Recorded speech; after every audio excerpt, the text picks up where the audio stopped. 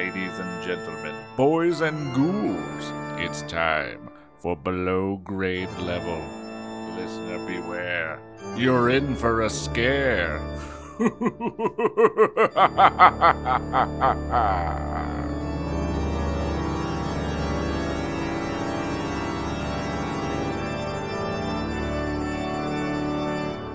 Hello and welcome to Below Grade Level, the show where we take the books that we read as children and read them as adults and ruin them. I'm one of your hosts, Jonathan Eaton, and with me as always are Becca Eaton. Hello. And Chris Zaleski.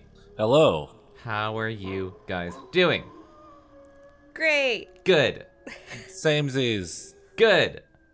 Today, our special guest, our last minute special guest on today's episode is our good friend, John Nagel. Hi! How are you doing? I'm hanging in there, dude. That's the appropriate response. Yeah, it's like, I don't know what day it is. No one does. You know? It could be Monday again for all I know. Yeah. It probably is! It's quarantine day. Yeah. It's the day that we're in quarantine, just like yesterday was, It's and just today. like it always will be. You guys are the first people I've seen in a while that aren't my mom or my aide. Oh, good. So, thank you. Yeah. Well, you're okay. I was just thinking, like, even as we were talking earlier about doing this, I was like, I can't believe we've been doing this for like, what, 5 months, 6 months? How long has it been in quarantine? Like 8 years, man. Oh God, it's been 10 years. Oh my god, it's been 5 fucking months? Yeah.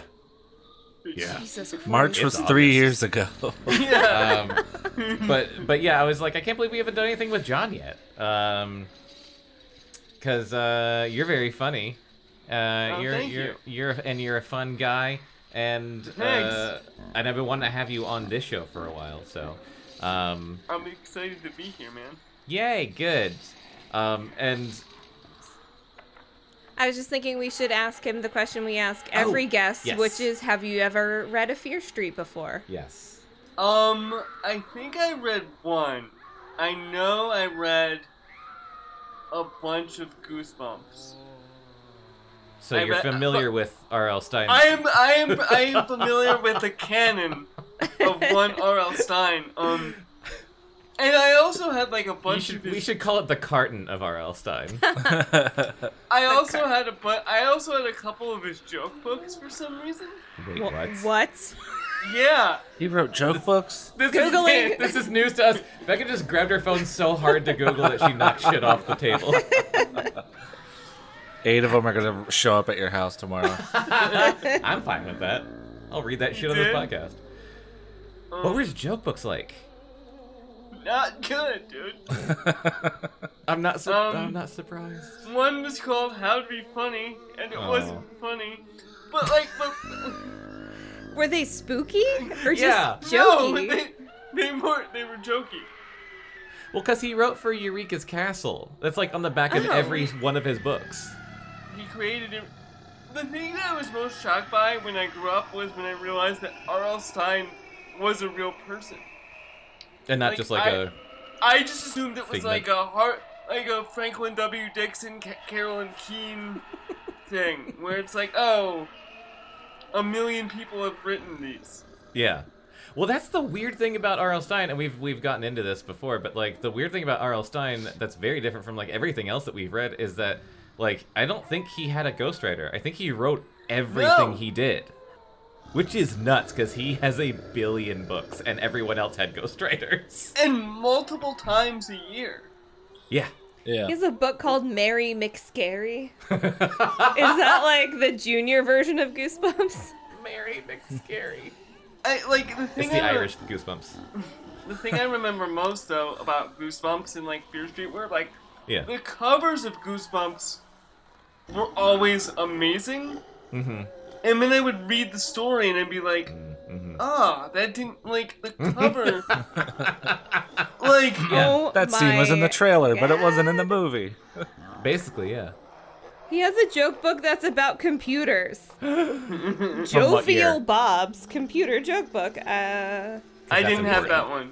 I didn't have that one. I had... 1985. Oh no! That's way older than I thought it would Is be. $8 too much to spend on this? No. I had How It's to a Be card. Funny. How to be funny. I had Well, How to Be here's Funny. the thing, John. You learned how to be funny.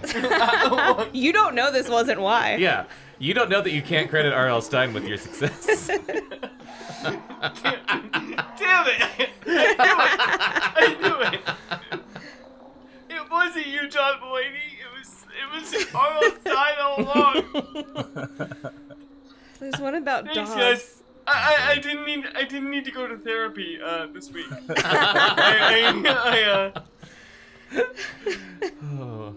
But yeah, but I quickly grew out of Goosebumps when I realized that like nothing, like it didn't deliver. Yeah. Yeah, when you realize nothing happened in them. My last comment Okay. about the joke books. So it says Jovial Bob. Does R stand for Robert? Yes. Is his funny nickname for himself Jovial Jovial Bob? Bob? Yeah. Yep. I was Wow. just thinking, How lighthearted. is it Robert Louis Stein? Wow. Robert Laserstein. That's Well, awesome. you know how all the kids use the word jovial. Yeah, totally. It's a big Absolutely. buzzword. In the 30s. Okay, so yeah, you grew out of them. Fear Street. You have a vague recollection of Fear Street. They were like all in like one corner of the library. Like Yeah. Fear Street, Christopher Pike, Yeah. Oh, he keeps coming up on this show. We're gonna have Yeah. to read him. a couple others, and they were always like, I never actually bought either Goosebumps, Fear Street, or Christopher Pike book. They were always like donated to you. Like Someone else was just saying that too. a friend of your mom with I an think older Kelly. a friend of your mom with an older kid would Yeah. be like, here, you know, He Andy's doesn't done read these with anymore. Andy's Yeah. done with these. Yeah. You know. That's where we got a bunch of our Babysitters Club books was Yes. from our slightly older Yeah. female neighbors. Yeah. Yeah, and I think that same thing. And then that and the Smith College book sale. I never bought any of these books new. Yeah. I remember one of those Scholastic book fairs, and I bought a book because it had a cat on it. And in retrospect, it was a weird book to buy because it was about a cat during Blitzkrieg. I think it was called Blitzcat or something like that. I don't think I ever read it. Blitzcat was my punk band in college. Blitzcat. Blitzcat. That's, Alright, I'm looking that's up Blitzcat. amazing, and I want Holy to. shit. Yeah, I would read that book. I don't know if I've told. I feel like I've told this story before on one of our podcasts, but it just reminds me of my comic that I made called Hitler Kitty. I made a comic about a cat who accidentally time travels back to Germany in the World War II, and meets Hitler, and then Hitler adopts the cat and changes his ways, and it's a joke. I feel like that's not necessary to say, but. I was at I think SPX, a comic convention one year selling books, and I had Hitler Kitty on display, and a very old gentleman came up, and I don't think he even picked it up. I think he just looked at it, and all he said to me was, you know, when I was a kid, there were two types of people who had tattoos. Biker dudes, and then Jewish people. And I was like, Oh. all right. Like Yikes. high-roaded, I guess. Like, I don't know. Like, It was a sobering moment for sure. yeah, I'm just like, you didn't even look at it, man. It's a joke. It's about keeping that from happening. I think. Oh Yeah. man. But anyway, we should get Yeah. into the book. Okay, so Fear Street. We are finishing Fear Street #1, The New Girl. To briefly recap what has happened so far and what happened last time. Just showing you the cover of Yeah, Blitzcat. Blitzcat. Holy Yeah. shit, that's a book. Show them. Here's the book, guys. It's called Blitzcat. Blitzcat. I was like, kitty. Ah. Look at that cat. You were like Kitty. Now look, You what's on his? It says Lord. What? Lord Gort. Lord Gort. What does that say? Lord Gort. It says something on his name Yeah, tag. that's what it says. Right. Maybe that was his name. Lord Gort.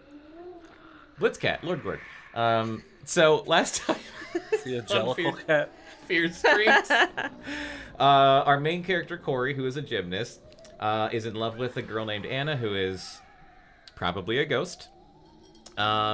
His best friend Lisa is definitely in love with him, and he's an idiot and doesn't know it. So far, throughout the book, has mostly just been Corey being obsessed with Anna, people telling Corey that Anna's dead, Corey continuing to be obsessed with Anna, trying to find out more about her other than the fact that she's dead, and all he keeps coming up with is that she's dead. Then Anna made out with him so hard that he bled, and he liked it a lot and wanted to make out with her again. Last time on Fear Street, let's see. Lisa asked Corey to the dance. He said yes. Then Anna asked Corey to the dance, and he said no, because Lisa had already asked him. And then Lisa found a, brutally murdered dead cat in her locker with a note that said, "You're dead too," which was spooky. Then they went to the dance, got to a gigantic fight about Anna at the dance, obviously, because I'm pretty sure at the dance Corey was just like, "Hey, Lisa, do you think Anna's okay?" Just did that bullshit. Lisa ran off. Corey heard a scream, went to go find out what it was. Lisa had been pushed down the steps by who they assume is Brad, Anna's brother. They tried to search around the school for him.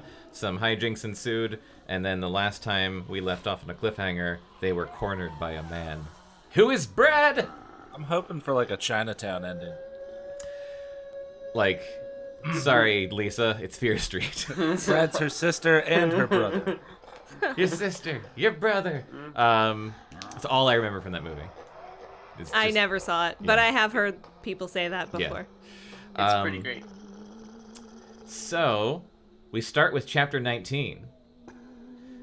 Brad stepped back into the darkness, but they had already seen his face. You know, the round, weird face that Corey kept describing how weird and round it was. Oh, yeah, maybe it's a mask. Oh. That would be weird. Yeah, It would be. Okay. Surprisingly, he looked more frightened than they did.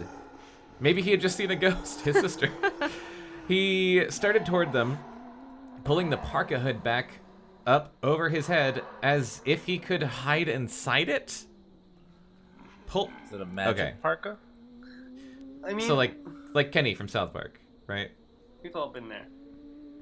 We've all, yeah. Corey and Lisa stepped back toward the tall windows. Lisa backed into a music stand, sending it toppling to the floor. The loud crash made them Those both are loud. cry out, startled. Ah! Brad stopped halfway into the room. His eyes were darting from side to side. He seemed unable to decide what to do next. There weren't any stairs around to push anyone down. He muttered something under his breath. Corey could only hear the last word. Mistake. Brad said it again. Again, Corey could only hear mistake. Maybe he was only saying the word mistake. Was Brad threatening them? Was he warning them not to come after him? They couldn't tell. They couldn't hear him.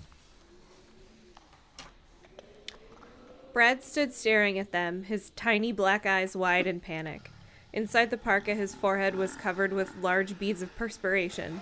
His face was bright red. So, okay, it's probably not a mask. If Sorry. he could, Sweat through it. change face colors. Suddenly, he turned and, without saying another word, fled from the room. Corey pulled away from Lisa's frightened grip and ran after him. But Brad slammed the door hard before Corey could get there, and then Corey and Lisa heard a loud bang. "Hey!" Lisa yelled. Corey tried the knob. He tried it again. Again! He tried pulling, then pushing. He's stupid. He turned to her, looking very worried. He tried all the ways to open the door. Pushing, pulling, Kicking? pushing again. First, he tried running full speed into it, and that didn't work. It won't turn. He must have shoved something against the door. Are you sure? Maybe you're pushing when you should be pulling. You want to try it? Corey snapped. We've all been there, right, ladies? Heyo. She slumped down on a folding chair and gently rubbed her ankle. No, guess I'll take your word for it. Was that Anna's brother? Yeah. Are we gonna call the police when we get out of here? If we get out of here, she added. If we get out of here, she added, just to show that she could still be her usual sarcastic self. I read the line wrong. I don't know, Corey said. trying the door again without success. Oh, Corey. Oh, Corey. Stick to gymnastics. I think I'd like to talk to Anna first. She might be in danger. If we send the police after Brad, there's no telling what he might do to Anna. Let's just get out of here, Lisa said wearily. We're all weary, Lisa. Lisa, we're all sick of this shit.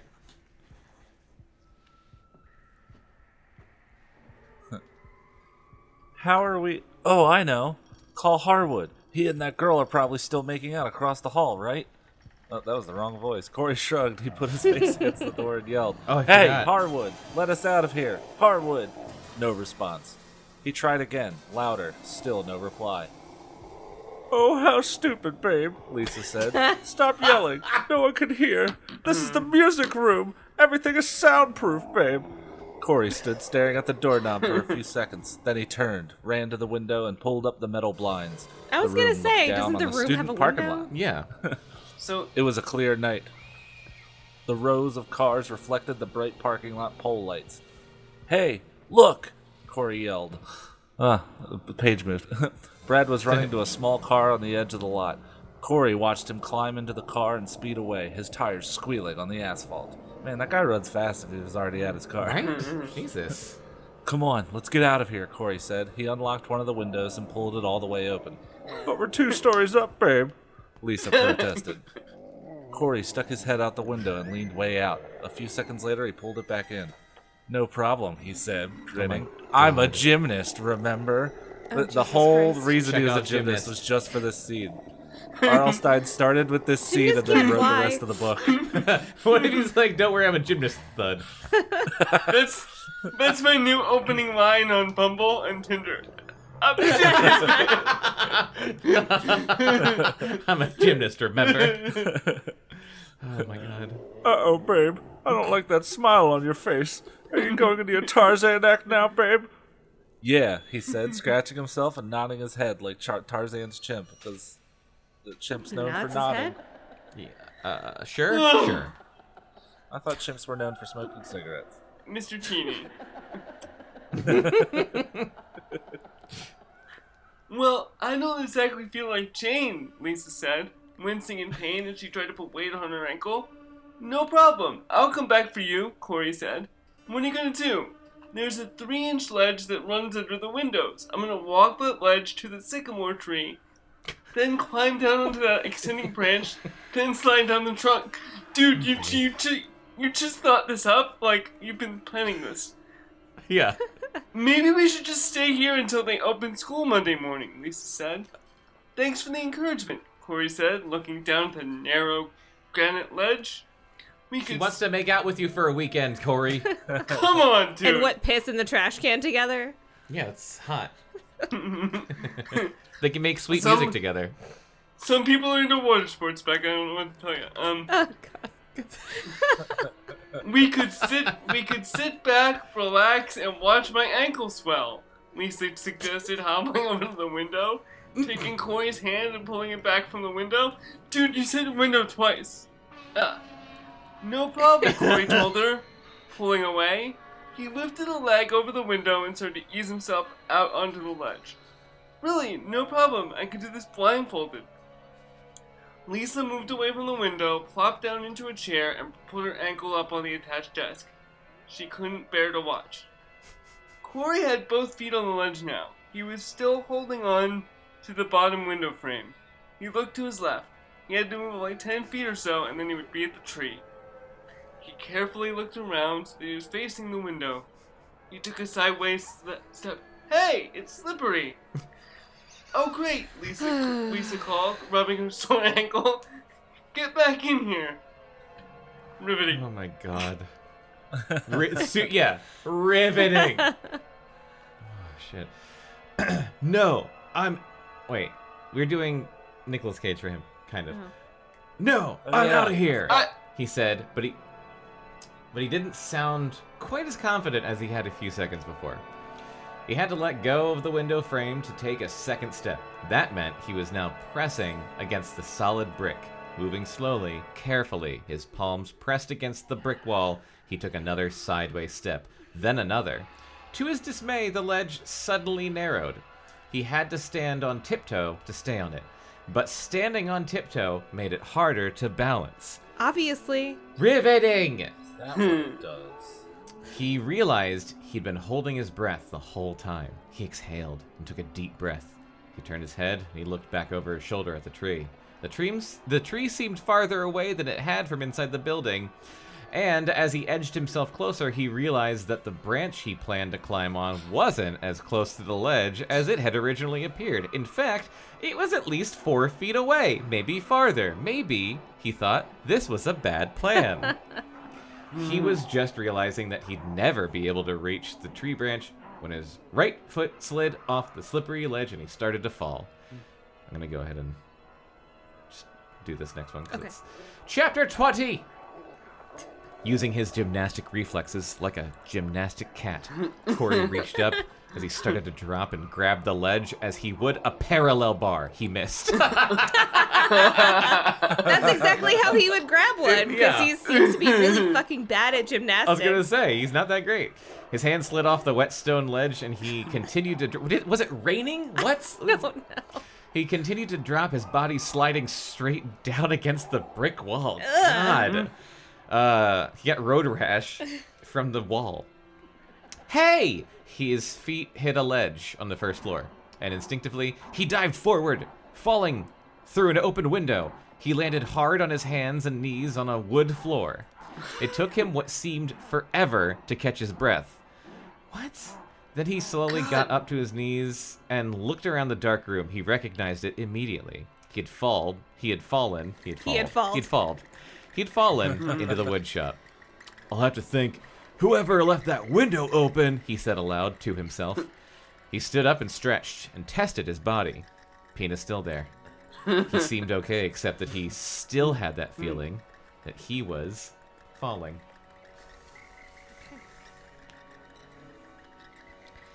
Remembering Lisa, he hurried out of the shop and into the hallway. I'm so glad he remembered her. I really thought he was just gonna take off. Yeah. You don't know yet that he's not. He could hear the drum rhythms from the music in the gym echoing down the tiled corridor. He turned and took the steps 2 at a time and ran into the music room. He saw the hall monitor's desk had been jammed against the door. It was heavy, but he shoved it aside. Hall monitors get a desk? I know, right? Like their They're office? just clocking in. Well, on TV, It like they have uniforms and stuff, and they never had that. like one. sashes. Yeah, like Yeah. I don't think we had hall monitors in high school. We had nothing. I went to Taco Bell all the time. It was heavy, but he shoved it aside and opened the door to the music room. That was quick, Lisa said. She was still slumping in the chair with her ankle up on the desk. I took a shortcut, he said. A half hour later, they were sitting on the low couch in her living room. Lisa propped her swollen ankle up on the coffee table and settled back comfortably against the cushions. Some adventure, Corey said dejectedly. Why? What? Okay. He was thinking about Brad and Anna. Poor Anna. Oh my God. Some first date, she said, staring straight ahead at her ankle. I'm really sorry. No, I'm sorry, he said. She leaned forward suddenly and started to kiss him. A soft, tentative kiss. About goddamn time.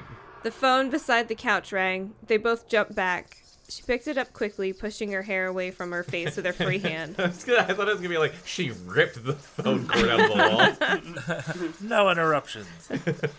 Hello? She heard breathing at the other end. Hello? Hello? Who is it? Corey asked her. She shrugged. Hello? More breathing. Harsh, rhythmic breathing. Meant to sound threatening. Ooh, I fucked something up. Oh no. What did I do? What happened? I don't know. What'd you do? went back a page. I fucked it up. There we go. There we go. There. Oh, it's very Why are you jumpy. doing this to me, babe? Lisa cried. The phone went dead. Lisa tossed down the receiver. Her hands were shaking, but she looked more angry than frightened. This has got to stop, babe, she cried. Corey moved across the couch, intending to comfort her, but she pulled away from him. We've got to call the police, babe, Lisa said. I know. I'm sorry. Let me dude, talk to like- Hannah first.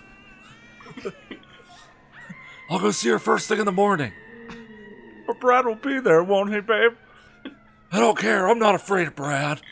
I'll get to Anna, and I'll make Anna tell me what's going on. And I'll tell Anna that we have no choice. We have to steal the Declaration of Independence. We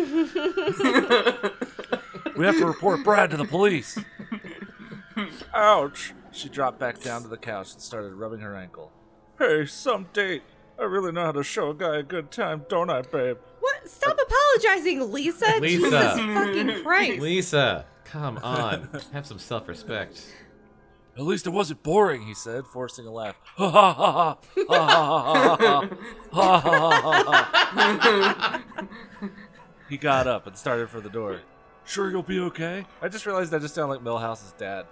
Oh my god. Can I borrow a feeling? Will you let me a jar of love?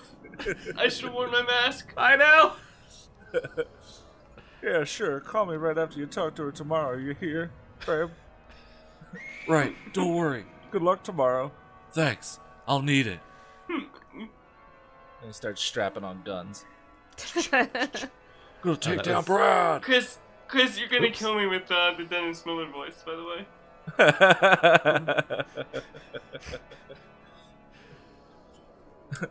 It's like referencing the annexation of Puerto Rico, babe. You didn't think I would get that, babe?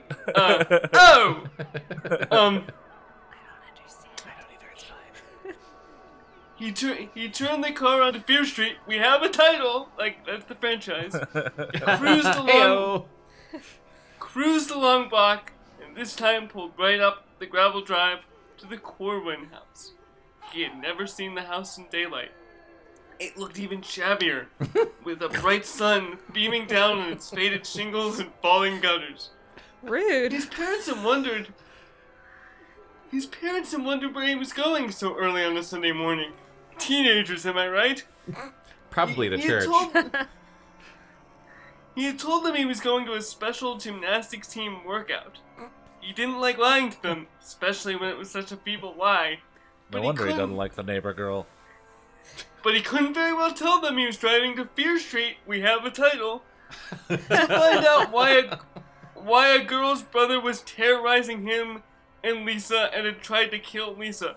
Dude, And also why she's a ghost. Why has that taken a back seat? He has never cared. Not once this book has he been like, she's a ghost. He's just been like, I don't know. I don't know what Brad's problem is.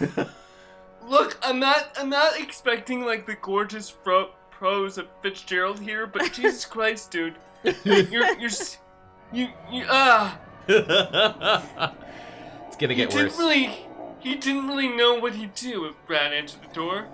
He'd been up most of the night thinking about it, but he hadn't been able to come up with a plan. All night he had been trying to sort out his feelings out about Anna. He felt angry at himself for becoming involved with her and her sick, crazy brother. Yet he also felt sorry for her, and he was waiting for her. And he was still terribly attracted to her. To her old-fashioned prettiness, rude. To her teasing sexiness, gross. To her differentness.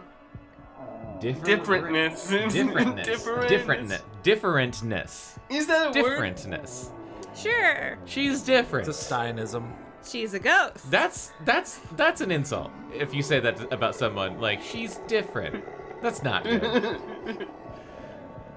All these weeks he had spent thinking of nothing but Anna, and still, to this very moment, she was a complete mystery to him. Well, no more. He was about to unravel the mystery. Am I right? All of the mysteries. Am I right? He wasn't going to leave until his every question was answered. He knocked loudly on the door. No response. He waited a while, ignoring the pounding in his chest and the impulse to run as far from this house as he could. He raised his fist and pounded again. Silence. He knocked again, harder, then again. He waited. There wasn't a sound inside the house. This is the page where he knocks. I am the one who knocks, he said. More angry than disappointed, Corey turned and started back to the car. Yes. Morning!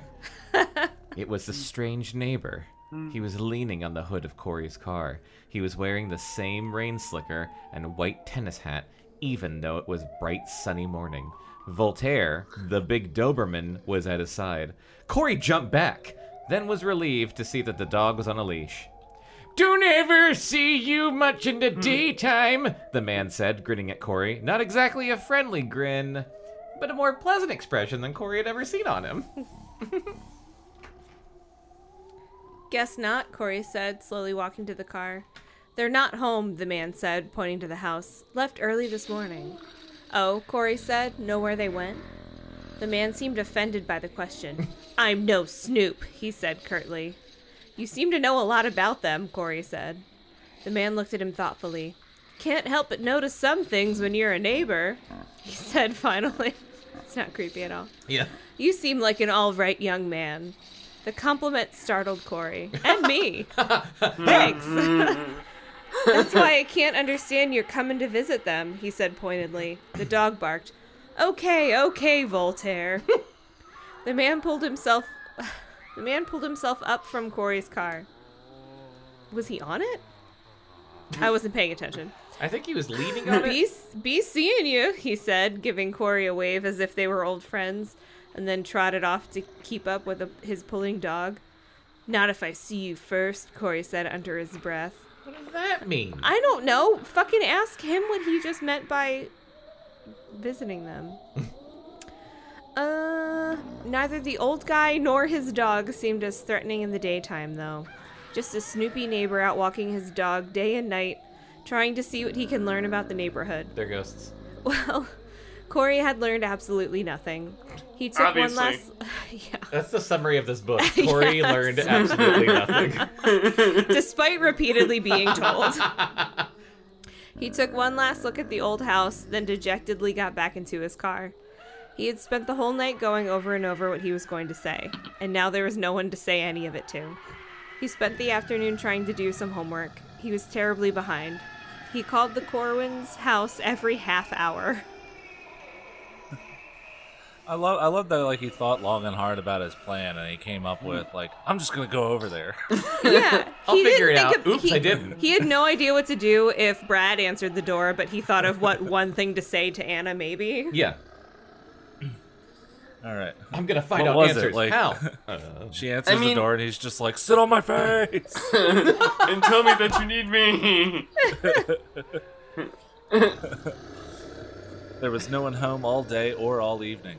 The next morning, feeling nervous and out of sorts, he drove to school early and waited by Anna's locker for her to show up, but she hadn't arrived when the bell rang, and he went to his homeroom, disappointed again. He didn't catch up with her until after school. Then he ran into her by accident outside the biology lab. An important detail, maybe? Or a useless throwaway? She looked for a moment as if she didn't recognize him. Then her expression changed, and she gave him a warm smile. Corey, hi. I've got to talk to you.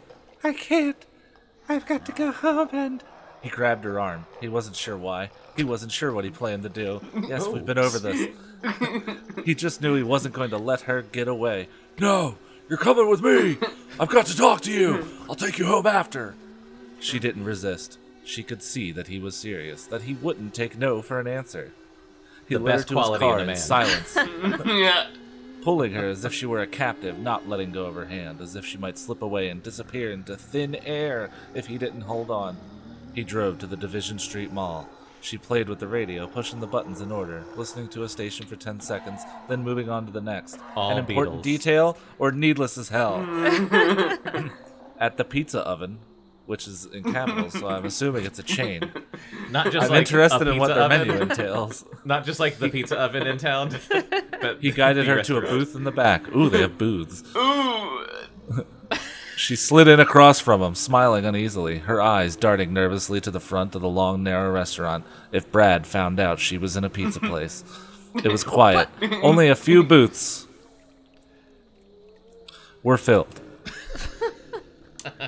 Most of the after-school crowd hadn't arrived yet. A waitress slouched over to them, cracking cracking her bubblegum noisily because she's a waitress, am I right? Corey ordered 2 Cokes. Then he turned to Anna and took her hand. Tell me the truth about you. And about Brad, he said, staring into her deep blue, mysteriously opaque eyes. I want to know what's going on.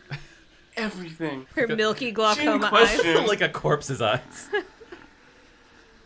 She didn't question him. She seemed to know that she had no choice this time. Awesome. And once she started talking, she seemed eager to get the story out. Desperate to tell it to him. Relieved to finally have someone to tell it to. I moved here last month with my mother and Brad, she began, looking at Corey, then shifting her gaze to the front window of the restaurant, then back to Corey. My father left us. Oh! And then just disappeared several years ago. My mother is not well. She's very frail. Brad has always been the head of the family. Oh! What? About a... It's Andrew Dice Clay. I took Chris's lead. About a year ago, she continued. Oh my god. About a year ago, she continued, talking rapidly in her soft voice. Oh, something terrible happened to Brad. He was in love with a girl named Emily. Emily was killed in the plane crash. She sat on a tuffet. Oh, it was just awful. And Brad never recovered from the shock. Oh. Plane crash? What do you mean? Corey asked. What do you mean? He lost his grip on reality. He just couldn't take Emily's death. Oh! For a while, Emily was still alive. We had a sister. Her name was Willa. Willa was a year older than me. Oh! She looked like me, but she was really beautiful. She was the true beauty of the family. After Emily died, Brad was very protective of Willa.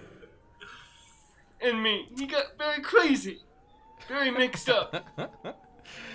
He started... Oh, God, what? He started calling Willa by the wrong...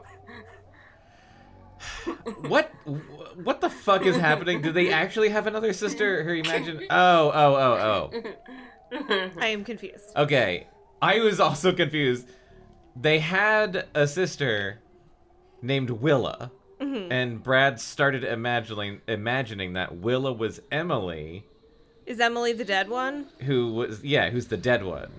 He was in love with and died in a plane crash. Gross. Sister? No. What? Wait. Like, we literally just read this and I like, it's none of it made any sense. Brad, he was in love. Okay. Brad was in love with a girl named Emily. Emily died in a plane crash. Brad went insane and started imagining that his sister named Willa was Emily. Fuck. Yeah. Okay. He got very crazy. Oh, I'm going to keep doing this. Very mixed up. He started calling Willa by the wrong name. He started calling her Emily. Soon after that, he started telling people that Willa was dead, even when she was standing right there in the room. Oh. We didn't know what to do with Brad. He was so mixed up. I said that a couple times. We tried to get him to go to a doctor, but he refused. Here's the Cokes. Now, pay now, please. The waitress interrupted. Pay now, please? Pay now. You pay I didn't now. even order pizza. You pay now. Here's the Cokes. Drink them and get the fuck out. We don't like your kind in here, ghost. At least he paid that off, right? Right? Yeah. He ordered 2 Cokes and never showed up.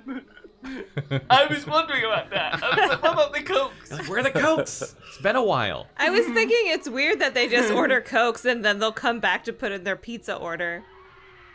Like when you just order cocktails and then you order a real dinner. We're gonna But have it's just a classy teenagers joint. buying pizza. a round of Cokes first, please. Corey pulled out his wallet and found $2 bills. Anna tore the paper off the straw and greedily drank her Coke almost to the bottom without taking a breath, like a ghost. Go on, Like please, the alien from Mac and Me. Corey urged. The story just gets worse. she said. A single large tear formed in each eye. Her eyes looked like two blue lakes, Corey thought. There we go. Corey, focus. What you are being told is insane. I just want to make out with and her he's just so like, bad. your eyes. Oh. Brad kept confusing Willa and Emily. He kept saying Willa was dead. Then, one horrible day, it happened. Willa was killed. She fell down the basement stairs. Corey groaned aloud. How awful. Brad was at home at the time. He said it was an accident. Willa was carrying some clothes down to the basement and she just slipped and fell or something. But Mom and I never believed him. We suspected that Brad had pushed Willa. First, you see, he was telling people that Willa was dead, and then she really was dead. We were so frightened, we were terrified of Brad, of what he might do next. But we had no one else to support us. Dad left when we were little. He just took off. You know. I don't want to read this anymore. Wasn't this who predicted this one? That No one? Well, obviously not this level of insanity. I But, didn't. but someone think said anyone- that there was a sister that Brad killed and that I think Anna this took is all over. a red herring. You think this is all a red herring? I thought that one of the sisters killed the other sister and then assumed that sister's identity. Okay, all right. Look, I- Jonathan, you just have to like trust where RL is going to I be. Okay. I think along for Anna the ride, is man. obviously lying Okay. a lot right now. Mom was too sick to work and too proud to take welfare. We had no one but Brad. So what could we do? We had to believe his story that Willa's death was an accident. So then you moved to Shadyside, Corey asked. No, not yet. This was still last spring. Brad seemed better for a while, but then his mind became confused again. He started telling people that I was dead. I was so scared I didn't know what to do. Was Brad going to kill me next? I was terrified every day. I don't believe this. I just don't believe it. I don't either, Corey. Corey said, Neither, Corey. offering her his Coke since she had finished hers. She took a long sip. Somehow Mom got the strength And then to insist threw that up. we move. We moved here to Shadyside. We hoped the new surroundings would help snap Brad out of his shock, his confusion. Why would you move to the scariest street in town? Our To brother shock went him out of insane. it. Yeah. With more spooky things? Let's move next to the burned out mansion Yeah. where the ghosts live. It's called immersion Series is called therapy. Fear Street. Immersion therapy. Fuck. But it hasn't helped. He keeps telling people that I'm dead. And at the same time, he's terribly overprotective. He won't let me go out or have dates or anything. Some days he won't even let me go to school. So that explains it, Corey said, more to himself than to her. The dreadful details of her story were still spinning through his mind. This poor girl is living in a nightmare, he thought. I've got to find a way to help her. We've got to get Brad out of the house. But then he remembered something. Hey, wait a minute, he said. The newspaper. I don't know, the newspaper, the school records, everyone else saying she's dead. What? She looked as if she were dreading what he was about to say. I saw a newspaper clipping Thank you. from Melrose. It said that you were dead. It had a picture and everything. Oh, she flushed. Oh! Oh! Oh! Her, hand, You called her it. hands gripped the edge of the Formica tabletop. She was thinking hard. She didn't seem to have an answer. Oh, yes, I remember that newspaper thing now, she said, her normal color returning. I guess I blocked it. Isn't it horrible? Can you imagine seeing your own obituary? Oh, hold on. Your own obituary in the newspaper? Brad claimed that the newspaper got it all wrong, but I think Brad just couldn't face Willa's death, and so he told them it was me. Oh. Corey shook his head That in doesn't make disbelief. sense. Corey, I'm so frightened all the time. It's gonna lean harder and harder. Anna said, grabbing his hand in hers. Hold on, I'm gonna stop. There we go. Hold on. For those that can't see, I have a cigarette in my hand, and I'm moving my arm back and forth like Dice does. So Yeah, it's just gonna sound worse. When he leans around, my arm isn't long enough. To... All right. It's an audio medium, John. I know, but still. does Corey, that I'm stop so us? frightened all the time. I don't know what to think. Is Brad confusing me with Emily? Is he confusing me with Willa? Since he's telling people I'm dead, does it mean he plans to kill me too? I'm really scared, especially now that my mother is visiting her sister. Brad and I are alone. Oh! Corey just stared back at her, at the soft tears forming along the rims of her beautiful eyes, at her golden hair, at the cigarette dangling out of her mouth. He didn't know what to say. It was such a sad and frightening story. Suddenly, she leaned across the tabletop and pulled his face close to hers. She began to kiss him. Gently at first. Oh! Then harder. Oh! Then, just as suddenly, she stopped and pulled back, her face filled with horror. Corey turned around in the booth to see what she was looking at.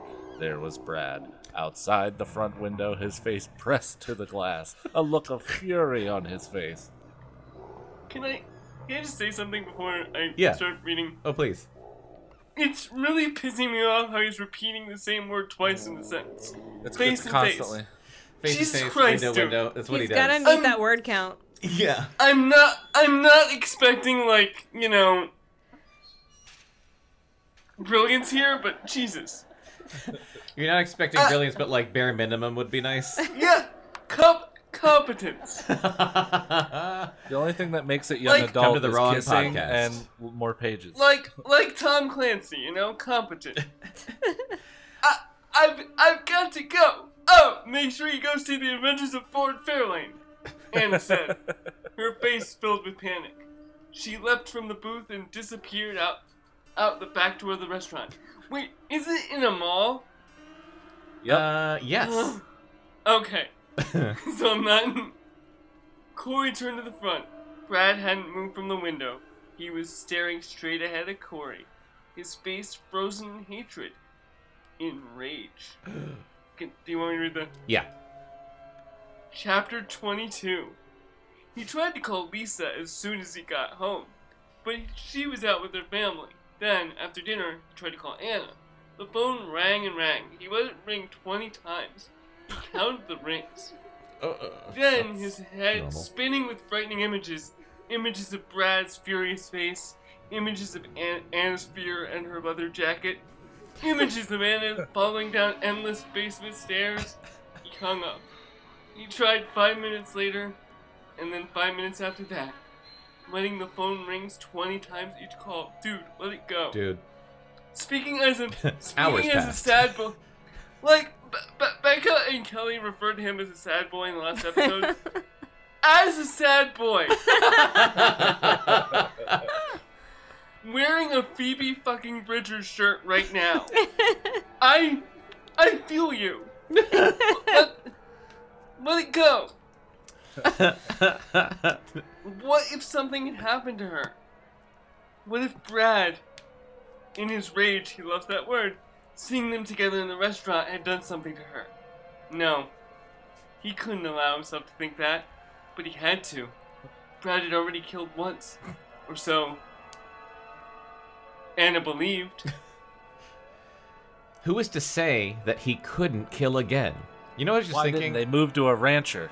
I miss the character of Arnie. That's who I Oh, miss. yeah. I miss Arnie. We need more Arnie. We in need this more book. Arnie. Standing with his red face pressed against the restaurant window, his eyes bugging out, his mouth twisted in fury, Brad had certainly looked like someone who could kill. See, she's definitely the killer. Yes. She's Willa. She killed her sister Anna. Ah. She took over Anna, and Brad's like, she's a fucking killer. And Brad- Don't get close to her because she's a killer. Ah. He's trying to protect everyone, Yeah. probably. I think. I think you're right. I think And he's like, Anna's dead because Anna's dead. This is Willa, this is the Willa. crazy. Yeah. killer you're, girl. You're totally right. You've I got better it. be. They're twin sisters. Sure. That's why her picture was in the paper.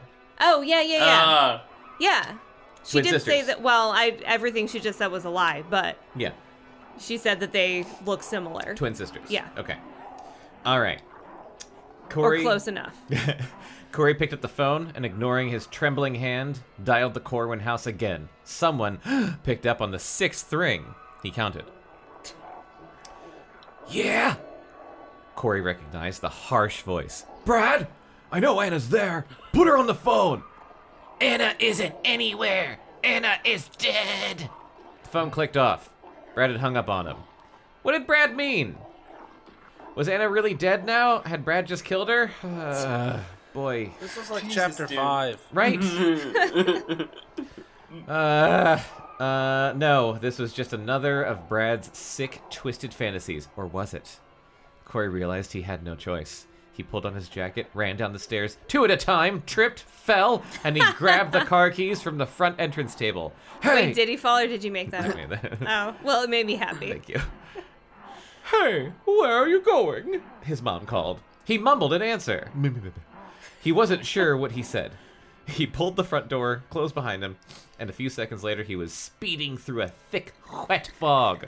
Driving blindly, he killed 3 people, with Anna's face his only guidepost, driving once again to Fear Street. We have a title. Anna, be alive, he said to himself. Please, be alive, be alive, be alive, be alive, be alive. The windshield wipers, clearing the wet fog from the glass, clicked the rhythm to his words. Be alive, be alive, be alive. So Stephen Sondheim has written this book now? I knew we'd get the best references with you as a guest. It's all I have, dude. Where am I? The right side? Yeah. Okay. The drive seemed to take hours. Finally, he pulled up the long gravel drive to the Corwin house and squealed to a stop. Not turning off the engine or the lights, he threw open the car door and ran up to the porch. He stopped at the front door, raised his hand and knocked, and heard a loud scream. A scream of anger, of fury. He's come for me! Let me go! She's alive, he thought. And without hesitating, he pushed open the heavy wooden front door and burst into the house. He found himself in a dark, narrow entranceway with a small coat closet along the wall. He inhaled the powerful smell of mothballs. Beyond the entranceway was the living room, lighted only by a small, flickering fire in the fireplace. Lighted? Lighted. Let me go, he heard Anna scream. Gotta get that word count in. He's come to see me! Me! Of all people! His heart, not you, Brad! His heart pounding, Corey ran into the living room. There on the floor in front of the fireplace, Anna and Brad appeared to be locked in a desperate fight. She was sitting on his chest, struggling to remove his arms from around her waist so that she could stand up. She managed to pin his arms down, but Brad reached up a hand and pushed under her chin until her head was snapped back. Then he quickly rolled out from under her and gave her a hard shove that sent her sprawling toward the fire. With a loud groan, he climbed to his feet, prepared to attack again. Corey hurtled across the room, his arms outstretched, ready to help Anna any way he could.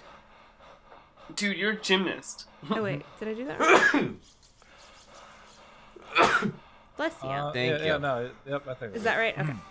Doing a triple somersault through the air, he landed on his feet and made a karate pose. Hearing Corey approach, Brad turned around, startled, but he turned too late. Corey leapt onto his back, doing another double somersault. Corey drove a fist into Brad's side, and both of them fell to the floor and began wrestling to get the advantage. Oh, Corey, you're here! Anna cried, recovering and moving away from the fire. Brad swung around, trying to land a punch in Corey's midsection, but Corey scrambled away and the punch went wild. Get out of here! Brad shouted, saliva dripping down his chin like a good actor, his small eyes wild with rage. You don't know what you're doing. You don't want to be here.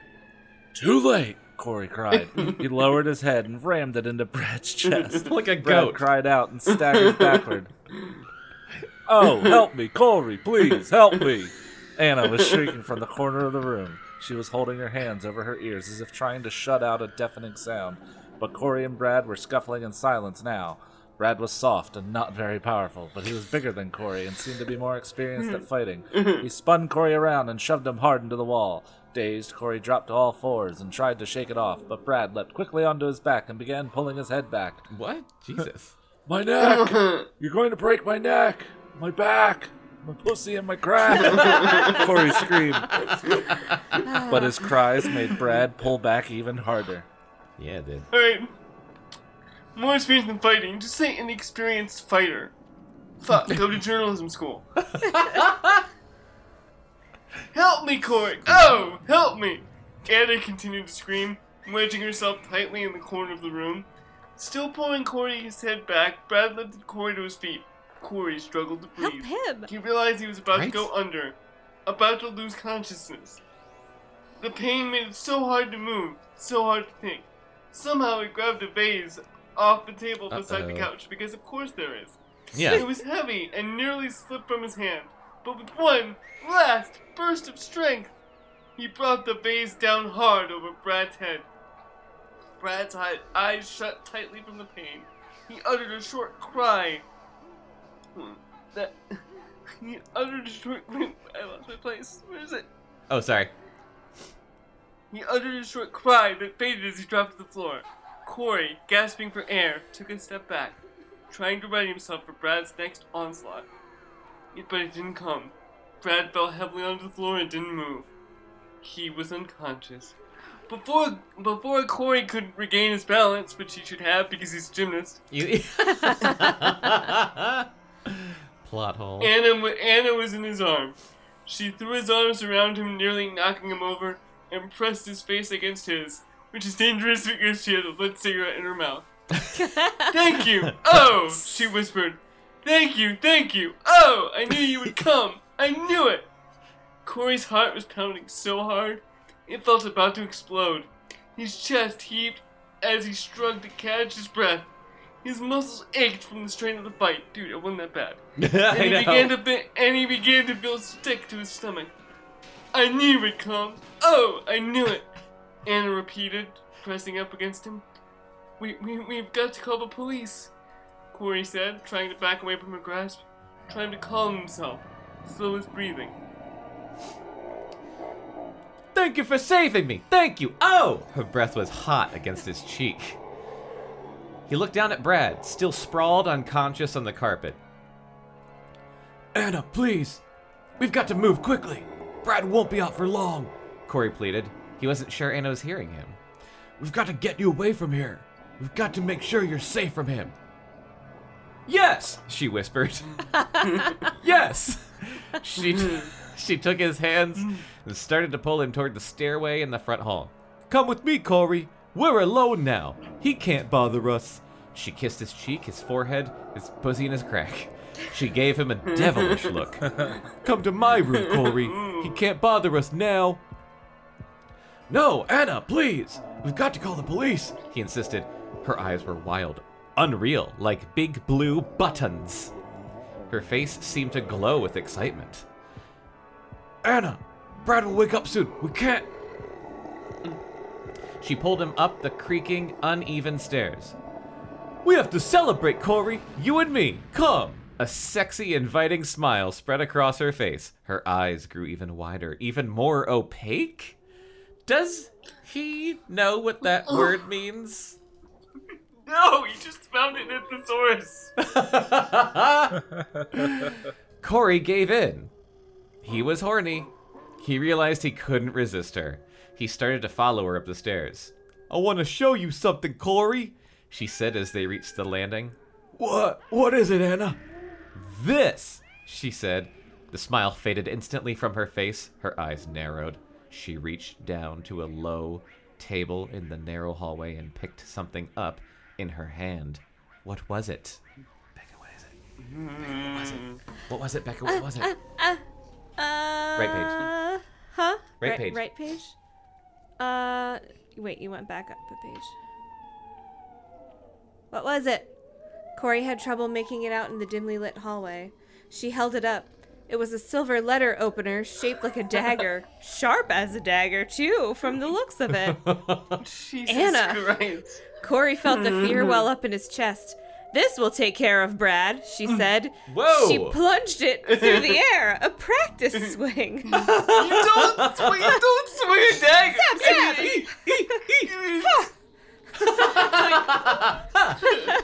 It's a downward motion, Robert. No, Corey yelled. I won't let you. I won't let anyone stand in my way, she said. Not even you. She raised the letter opener above her head. She moved toward him, brandishing it like a knife. It sounds like. It's a knife. It is literally a knife. In the shadowy light, her face became hard, frightening, ugly with hate. "Put that down," he cried, backing up, confused, not sure if this was really happening. Hadn't he just saved her? Wasn't she just in his arms, thanking him, inviting him up to her room? "Anna, what are you doing? Stop, we have to call the police." Her eyes were clear and cold. She didn't respond. She didn't seem to hear him. She swung the letter opener down fast, trying to stab him in the chest. Corey leapt backwards. The blade missed him by less than an inch. She lunged forward, raising the blade again, preparing for another attack. He backed up, raising his hands to fend her off. "Anna, what are you doing? Anna, please, listen to me." His back, he realized, was against an open window. He had no room to move now.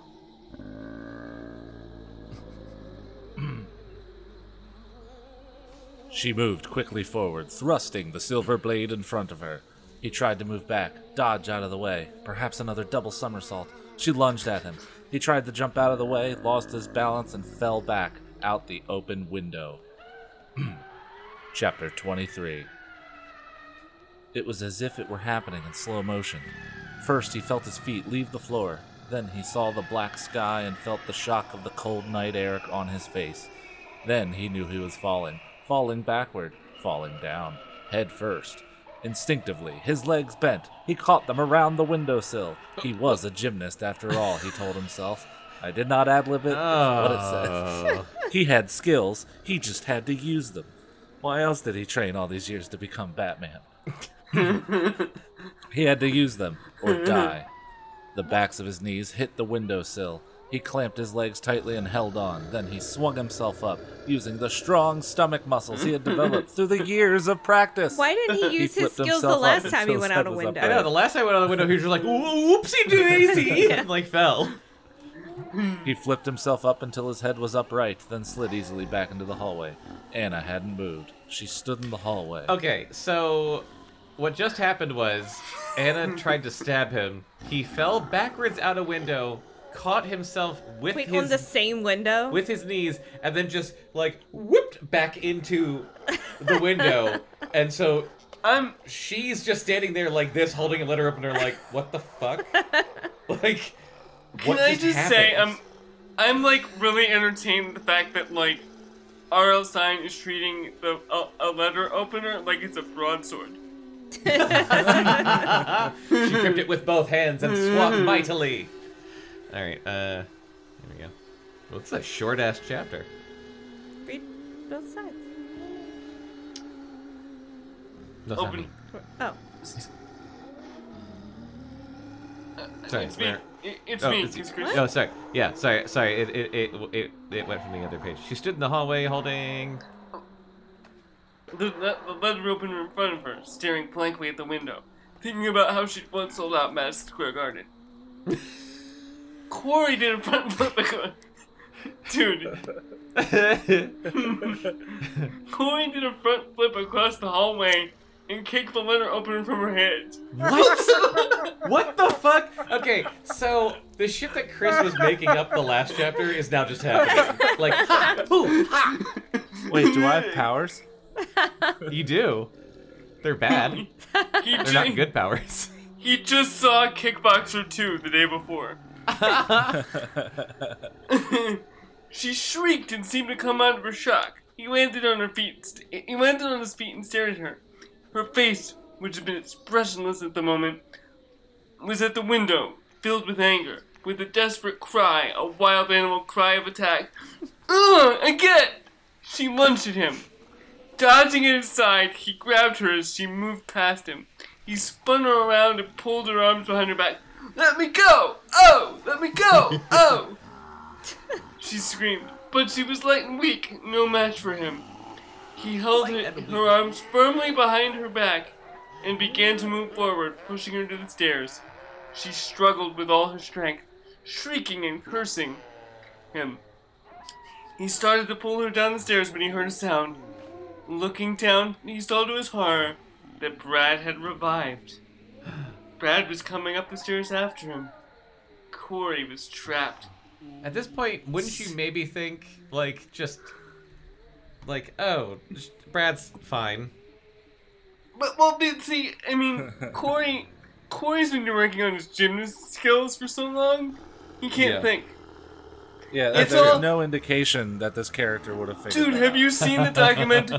Have you seen the documentary about how they treat gymnasts? I mean, really, Bella Caroli, he's a monster.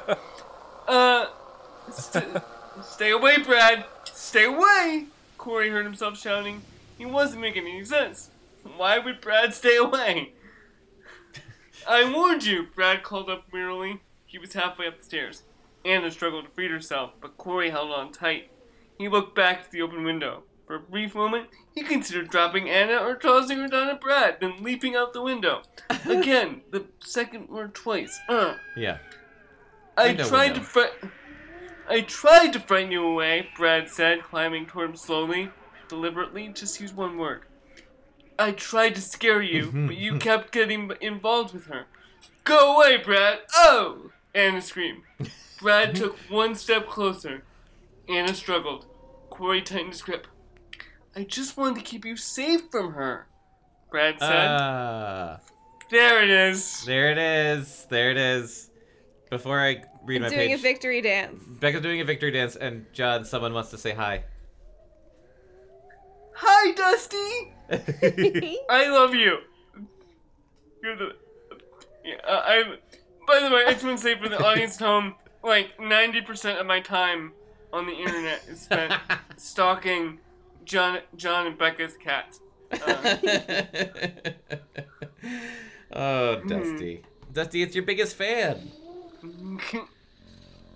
He doesn't care because he's a bastard. He's adorable, but he's a dick. Oh Well, man, they're John, cats. John. I was just gonna send you a picture to the group or the Facebook Messenger chat we have, the three of us. Just a picture of Dusty. And the last thing in this chat was John Nagel posting a picture of the No Time to Die poster for April 2020 saying, we're going right, and Jonathan saying, yes! It's so sad, it hurts. It hurts What me. were we That gonna was do? February 1st. Oh my god, that's We right! thought in Oh my April we God. were going to see James Bond. Oh, what a simpler time. In a different timeline, we would have seen James Dude, Bond by now. And Fast and Furious. God damn it. Fuck. And Top And Gun Top 2, Gun 2. which by the way, I just wanna. You have it in recording. I will be wearing my goddamn flight suit Oh, to yeah. that movie, and I will I'm be looking forward to it. It's weep openly. yeah openly, Oh, God. Okay, so... not while reading Fierce. No. But- This makes me weep for different reasons. Brad wanted to keep Corey safe from her. Aha! Shut up, Brad! I'll kill you too! Oh! Anna shrieked. With a burst of strength, she pulled out of Corey's grasp. She dived for the letter opener, but Corey caught her again and pulled her back. She was light and weak. Like a girl. Like a girl. Like a ghost girl. Brad sat down on the top step and rubbed the back of his head. Corey suddenly realized that Brad had no intention of fighting him. Want to know the whole story? Oh, that hurt me to do. Oh, boy, Brad asked Corey. You're not gonna like it. Shut up, Brad! Shut up! Oh! Anna cried. I've been telling you the truth. Anna is dead. Shut up! Shut up! Shut up! She isn't Anna. She's Willa. Oh! She's Anna's sister. Corey was so stunned, he nearly let her go. He was the only one who hadn't figured it out. When Anna fell down the stairs and died, Mom... Excuse me a minute. Now I can talk better. Mom and I suspected that it wasn't an accident, that Willa had pushed her. Brad said, rubbing the bump on his head. She was always insanely jealous of Anna. Anna had everything. Anna was beautiful. Anna had a million friends. Clearly Willow looks like shit. Like, he keeps talking about how she's the most beautiful girl he's ever seen. Yeah. All I can think about now is, like, remember that, like, early 2000s teen pop also ran Willa Ford? No. That Anyone? name sounds familiar. Willa Ford? Anyone? I want to be bad. Make it feel so good. Something, never thought I could. It's like ringing that vague bell where my brain is like, you heard it, but you forgot it. And I didn't. I am lonely and single. Anna was beautiful. She had a million friends. She got straight A's without having to study hard. Willa couldn't compete in any way, and Anna never let her forget it. Okay, Anna maybe had it coming. Well, that's pretty rude, I mean. Shut up, Brad! I mean it! Oh! But I couldn't prove that Willa had killed Anna, and Mom isn't well. She's not... Where the fuck is your mom? I knew she couldn't survive losing both of her daughters, so I never did anything about Willa. After Anna's so-called accident, Willa seemed to be okay. Brad continues, his voice soft and shaky, so soft Corey had to struggle to hear. Sorry, what? But I kept close watch over her. We moved here. I hoped the new surroundings would help us all forget about the tragedy of losing Anna. It was a stupid thing to hope for. You're correct. Shut up, Brad. You're stupid. You've always been stupid, Willa shrieked. Oh, I should have shrieked that. Good one. Good comeback. Still struggling to free herself from Corey's grasp. Like I said, Willa actually seemed okay once we moved here. Oh, sorry. I thought that was her yelling again. Brad told Corey, ignoring his sister's outburst. At least she acted perfectly normal at home. But when you started coming around asking for Anna, I began to suspect what Willa was doing. I noticed that she started to dress like Anna and talk like her. I tried to scare you away, Corey. I did my best to keep you from getting involved with her. I figured out that she was calling herself Anna at school, that she was trying to slip into Anna's identity. I'm going to kill you! Willa shrieked, her eyes on the letter opener. I knew I should have... Sorry, it said our internet was bad. I knew I should have gotten Willa professional help, Brad said sadly. Yep. But we just couldn't afford it. Well, You know, healthcare in this America. country is fucking What are you awful. gonna do? I was foolish. I should have done something for Willa. Anything. Your mom probably could have had a hand in it. Yeah, it seems like your mom did jack shit. Yeah. God damn it. I keep going to the next page. I'm going to kill... Wait, yes. I'm going to kill you too, Willa screamed. I'm going to kill you both! I know she's been making phone calls to you and to that girl who's your friend. I know she's been making all kinds of threats, leading you on, forcing you to meet her, drawing you into her web. To that girl who's your friend, but decidedly not your girlfriend. Yeah. I guess she can't help herself. Wait just a minute, Corey broke in. I have one little problem with your story, Brad. What about the other night at the dance? That wasn't Anna. I mean... Dramatic pause. Willa, who pushed Lisa down the stairs. That was you. Was it, though? Yes. Christopher. Chris, you're muted. Chris, you're muted. Wait. I was muted. Oh. I told you that was a mistake. Brad said heatedly. I told you in the music room it was all a mistake. I followed Willa to the dance. I figured she was going there to make trouble for you. I wanted to stop her. I waited for her there in the hall. It was dark. I couldn't see much of anything. I thought it was Willa who was hurrying past me. I made a grab for her. I didn't really mean to push her, but she fell. Then, when I got a good look at her, I realized I had grabbed the wrong girl. I watched to make sure she wasn't badly hurt. Then I panicked and hid. I didn't know what to do. I felt terrible about it. I was just trying to protect you from Willa. Anna went to the dance, not Willa. Oh, Willa is dead. Oh, Willa broke in. Stop calling me Willa. I'm not Willa. I'm Anna. I'm Anna. I'm Anna. Oh. She began wailing at the top of her lungs. Oh my Brad God. stood up and held out his arms. Corey handed Willa over to him. She slumped against Brad, exhausted. Call the police. Brad told Corey. We've got to get her some help. Chris, just do the next Oh. page. Chapter 25. Corey, you've eaten half a chocolate cake, babe. Don't worry, I'll save you a slice. He cut himself another large chunk and slid it onto his plate. Like most epilogues, they're eating. He'd been starving ever since he'd left the Corwin's house. Lisa sat down next to him on the leather den couch and watched him eat. So that's the whole story? He swallowed a mouthful of icing. Yeah, that's all of it, he said, suddenly no longer feeling hungry. And I was right about the dead cat and the phone calls. It was all Anna. No, all Willa, he corrected her. But yeah, you were right. He frowned and put the plate on the coffee table. Another horror story from the folks on Fear Street, he said bitterly. We have a title. An actual line in this. Oh, boy. He felt unsteady, shaky, as if he might burst out screaming or crying, like Nicolas Cage at any given time of day. He stared at the wall, trying to get himself together. Oops, sorry. Oh. He was experiencing so many feelings at once, he couldn't sort them out. She put a hand gently on his shoulder. When it comes to girlfriends, babe, you sure know how to pick them, she said. He sighed. Yeah, maybe from now on I should let you pick them for me. Shit. You want to start Left Behind? Her hand went up to her face. She rubbed the back of her hand tenderly over his cheek. Maybe I should, babe, she said softly. He turned and looked at her. Got anyone in mind? Oh, God. Their faces were inches apart. She moved forward to fill in the inches. She kissed him. A long kiss. A sweet kiss.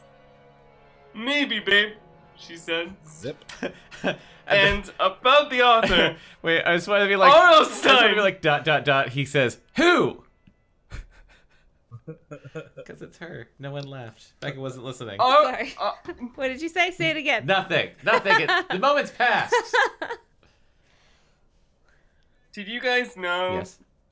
that R.L. Stine is the author of more than 70 books Oh, of humor, adventure, and mystery for young it says readers? it right there. In Humor. recent years, in never recent noticed. years, he's been concentrating on scary thrillers such as this one. Which, okay, Mhm. for 10 years he was the editor of Bananas, a Woody Allen fan magazine, a national humor magazine for young people. In addition to magazine and book writing, he is currently head writer of the children's TV show Eureka's Castle. There Yep. it is. He lives in New York City with his wife Jane and son Matthew, and they do not live on Fear Street, which again is the title of this franchise. Does it really say that? They don't live on Fear Street? Oh. I'm very No, gullible. No, it's fine. It's easy. It's easy to make things up. I have a question. Yes. I don't know who Andrew Dice Clay is. I realized I was picturing Andrew WK in my head, and I don't know the difference between them. And I didn't want to interrupt the end of the book where shit was actually happening to ask. Okay, so so- I'm asking now. Yeah. Who the fuck are they? So I heard Chris say babe after every sentence.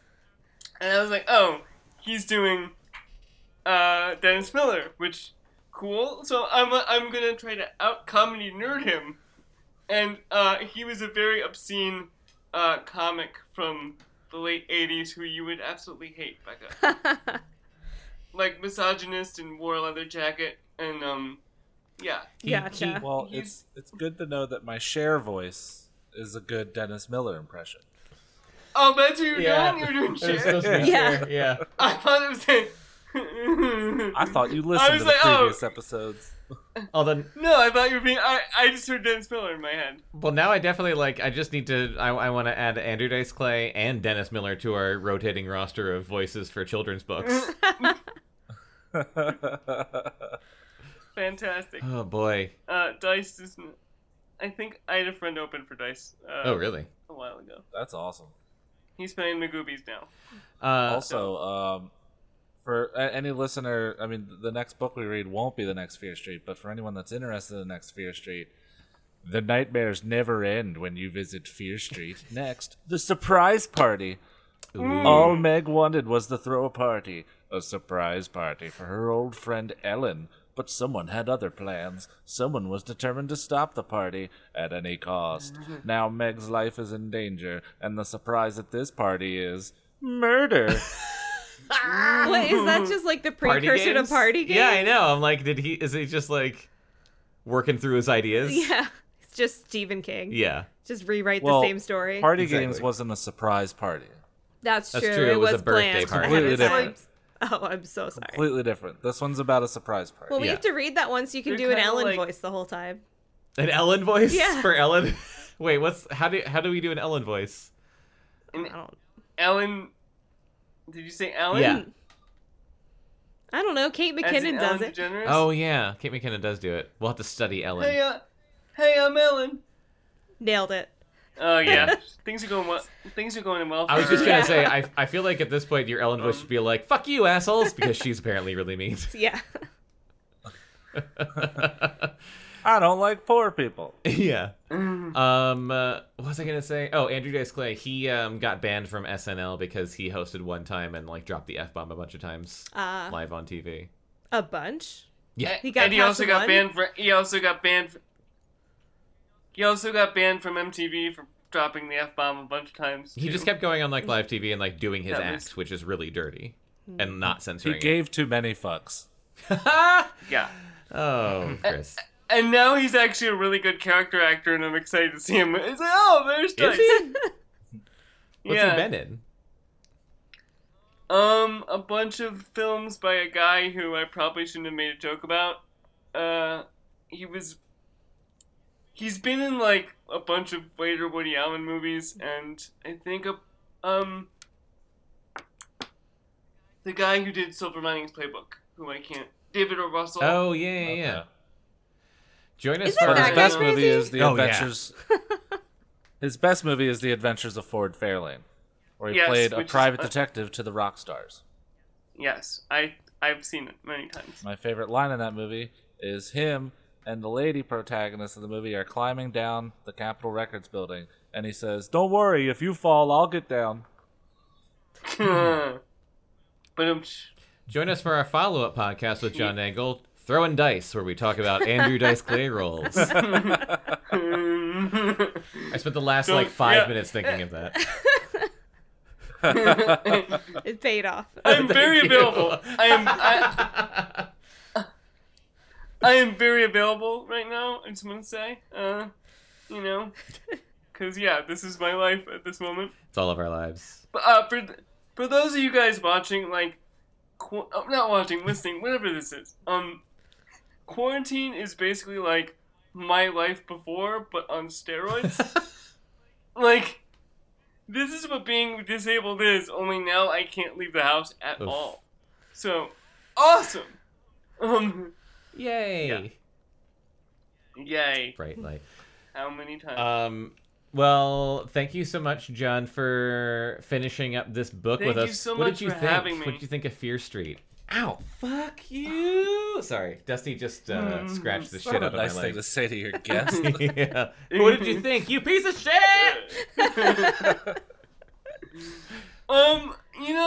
It's like I'm reminded like why I stopped reading his books because like the covers are great, Yeah, They are misleadingly and then you're like, good. oh, they are.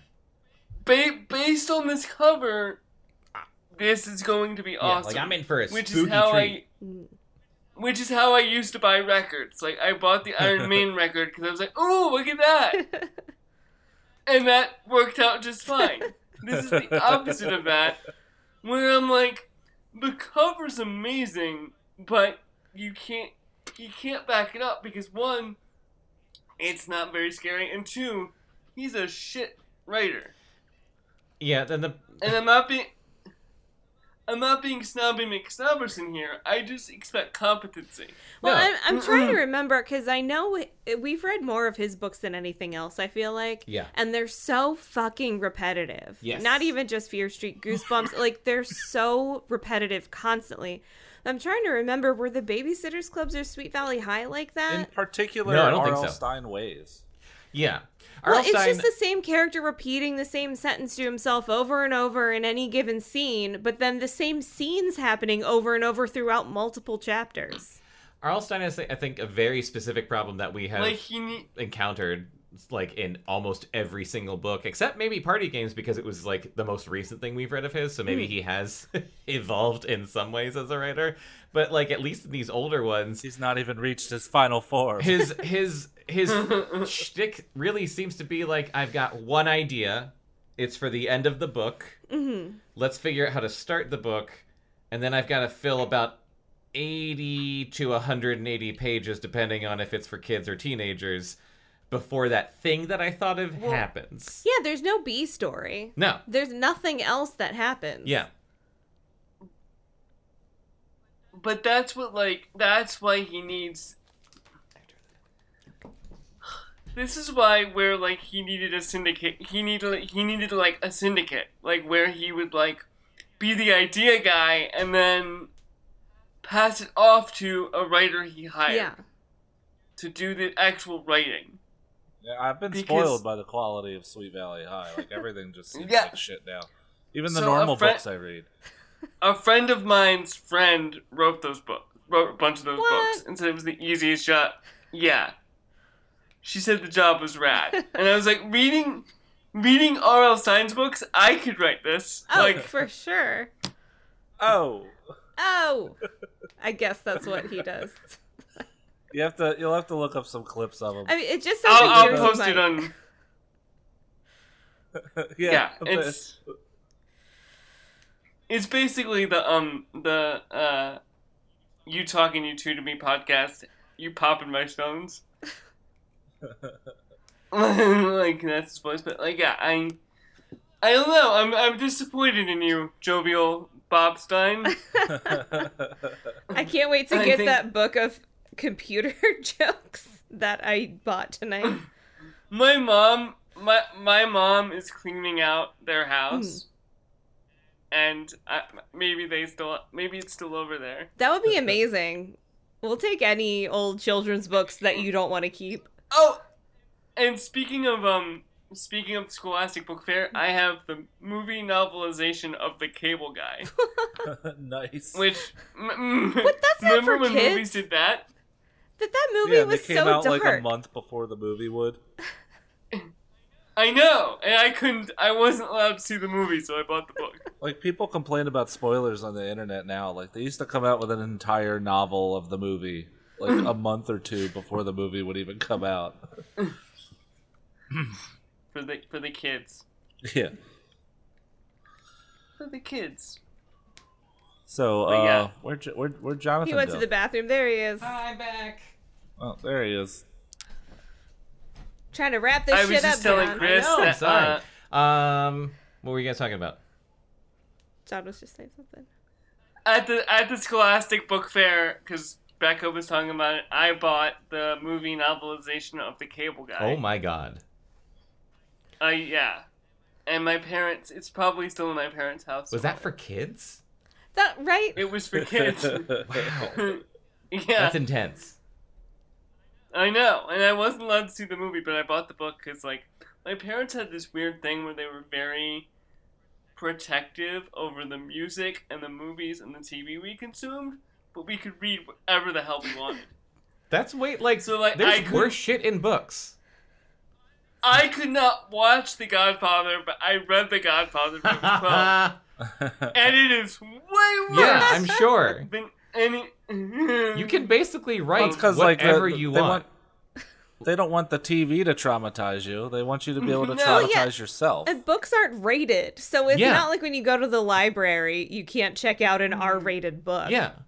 And Back in my I was day, like, we can weren't I read corrupted this? by media. We had to corrupt ourselves with our imagination. like I haven't read That was- American Psycho, but I have heard that the book American Psycho is like so much worse. Like there's shit in there that there's no way they could ever do in a movie. Oh, well, that's Brad Easton Ellis in a nutshell. Okay. Like, all of his books are like, whoa, okay, Well, rad. that's also like Chuck Palahniuk. Most To of him. Chuck Palahniuk I read, and I'm just like, ugh. I kind of wish I hadn't read that. I got turned on to him late, and I'm kind of glad I did. To like miss the hype train. So I'm like, I'm like 25, so this doesn't... Like, if I read him when I was 15, I was already I was problematic enough at that age. Aw. I read Choke when I was a teenager and I didn't like it, and I haven't tried to read it again as an adult, but I love a lot of his other books. So I feel like I should try that one again. I was just gonna say I find Chuck Palahniuk very, very hit or miss. Like either I think like a book is amazing or it's like kind of garbage. I don't know. I think I only read Rant. Oh, that's the best one, in my opinion. I should probably reread because I have like. It's been a while. It like has been a while. So, but I just remember. I think I read Fight Club. Mm-hmm. And then I was like, oh, okay, this is fine.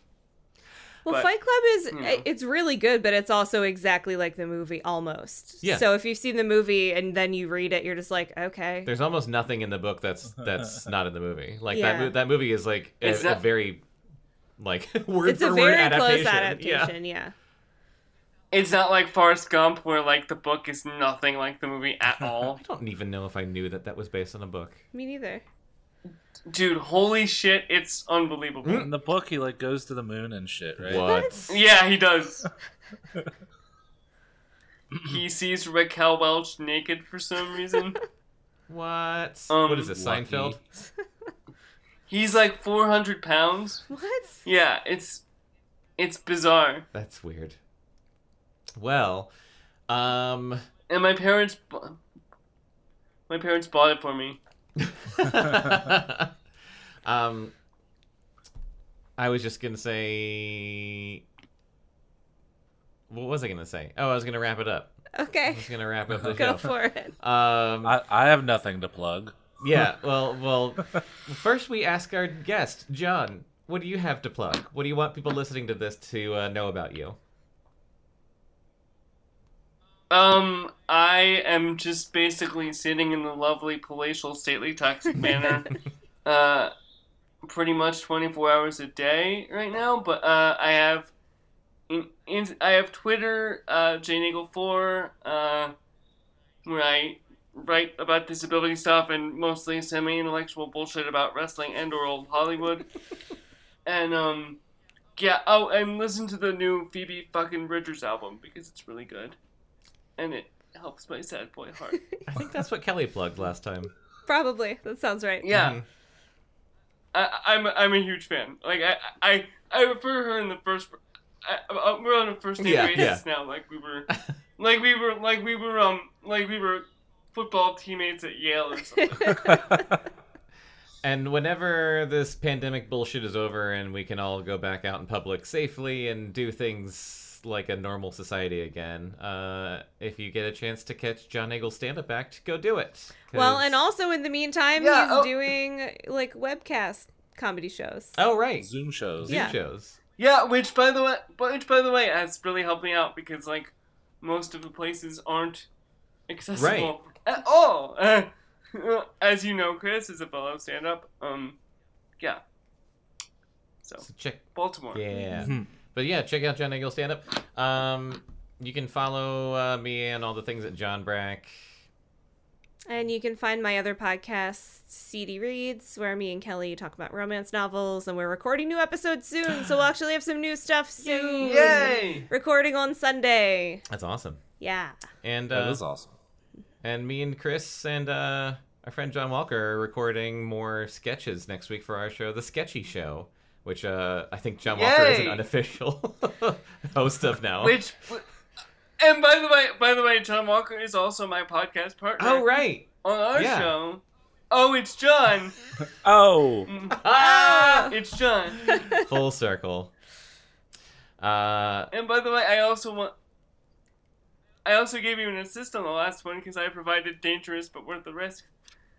Wait, what? Man, I gave you that rat song. Oh, yes, that's right. yeah. Yeah, on the last episode of the Sketchy Show, for the toilet fatheads commercial, I reached out to John to find music for it because I had a really specific thing in mind. Where I was like, all right, I'm doing this commercial where it's two boring people talking, and then if it was a commercial that you could see, imagine like the wall explodes and two cool guys like jump in and start screaming at them, and I Pro want, like, wrestlers. They were pro wrestlers. They were pro wrestlers. And I was like, I want like badass like 80s hair metal, like wrestling type music, and you were just like, here's this rat song. Was it use this. instantaneous? Because that's what I'm picturing. It was instantaneous. He sent me, Yep. I think I said, I keep thinking of the song Round and Round, but I don't want to use it. And you were like, that song sucks, use this one. And I was like, it's perfect. It was amazing. Literally half of my pandemic in between waves of depression has been people being like, I really like that Round and Round song in the Geico commercial. And I'm like, it's the worst fucking song. Holy shit. That's great. Listen to Rat. They make me very happy. That's John's plug. Listen to Rat. They're great. And they're nice guys. go read my comics on Cactus Rodeo and dayjobcomic.com. I'll make new ones eventually. I'll make new ones sometime. That's fine. There's plenty. I love those, man. There's plenty of comics on there for you to read if you haven't read them. So that's our show. And come back next time. Next time on Below Grade Level, I believe... No, we definitely are, because I bought it. We're reading Babysitter's Club number 2, Claudia and the Phantom Phone Calls. Ah, I thought the next one was The Secret. That's the third one. The next Sweet Valley High one is The Secret. Oh. Sweet Valley High number 2 is called The Secret. Babysitter's Club number 3 is called Stacy's Secret. Oh, okay. Or like the problem with Stacy or something like that. The trouble with Stacy. We Is that we the have to one talk where about Stacy. Is that the That's the one where she reveals what's going on with her, Yeah. right? We all know Which already. we- I know it's going to be very anticlimactic. I know. We know she has fucking diabetes. It's just diabetes. She's got diabetes. First of all, telegraphed pretty hard. Second of all, we've known it for years. So, yeah. Thanks for listening. Dedicated to Wilford Brimley. R.I.P. Rest in power. Rest in power. Thanks for coming, John. And we'll have you on again for a better book, hopefully. Which is what I always I would say. love that. I am down, and hopefully we can do a movie podcast too at some Yes, point. also was that. fun. Yeah, definitely. Cool. All right, well, take care. We love you. Bye. Bye. Thanks, guys. Be safe. Below Grade Level is a Cactus Radio production. You can contact us at podcast@cactusrodeo.com. Subscribe and follow on iTunes, Stitcher, and Spotify, and follow Cactus Rodeo on Facebook, Instagram, and Twitter for more entertainment and updates.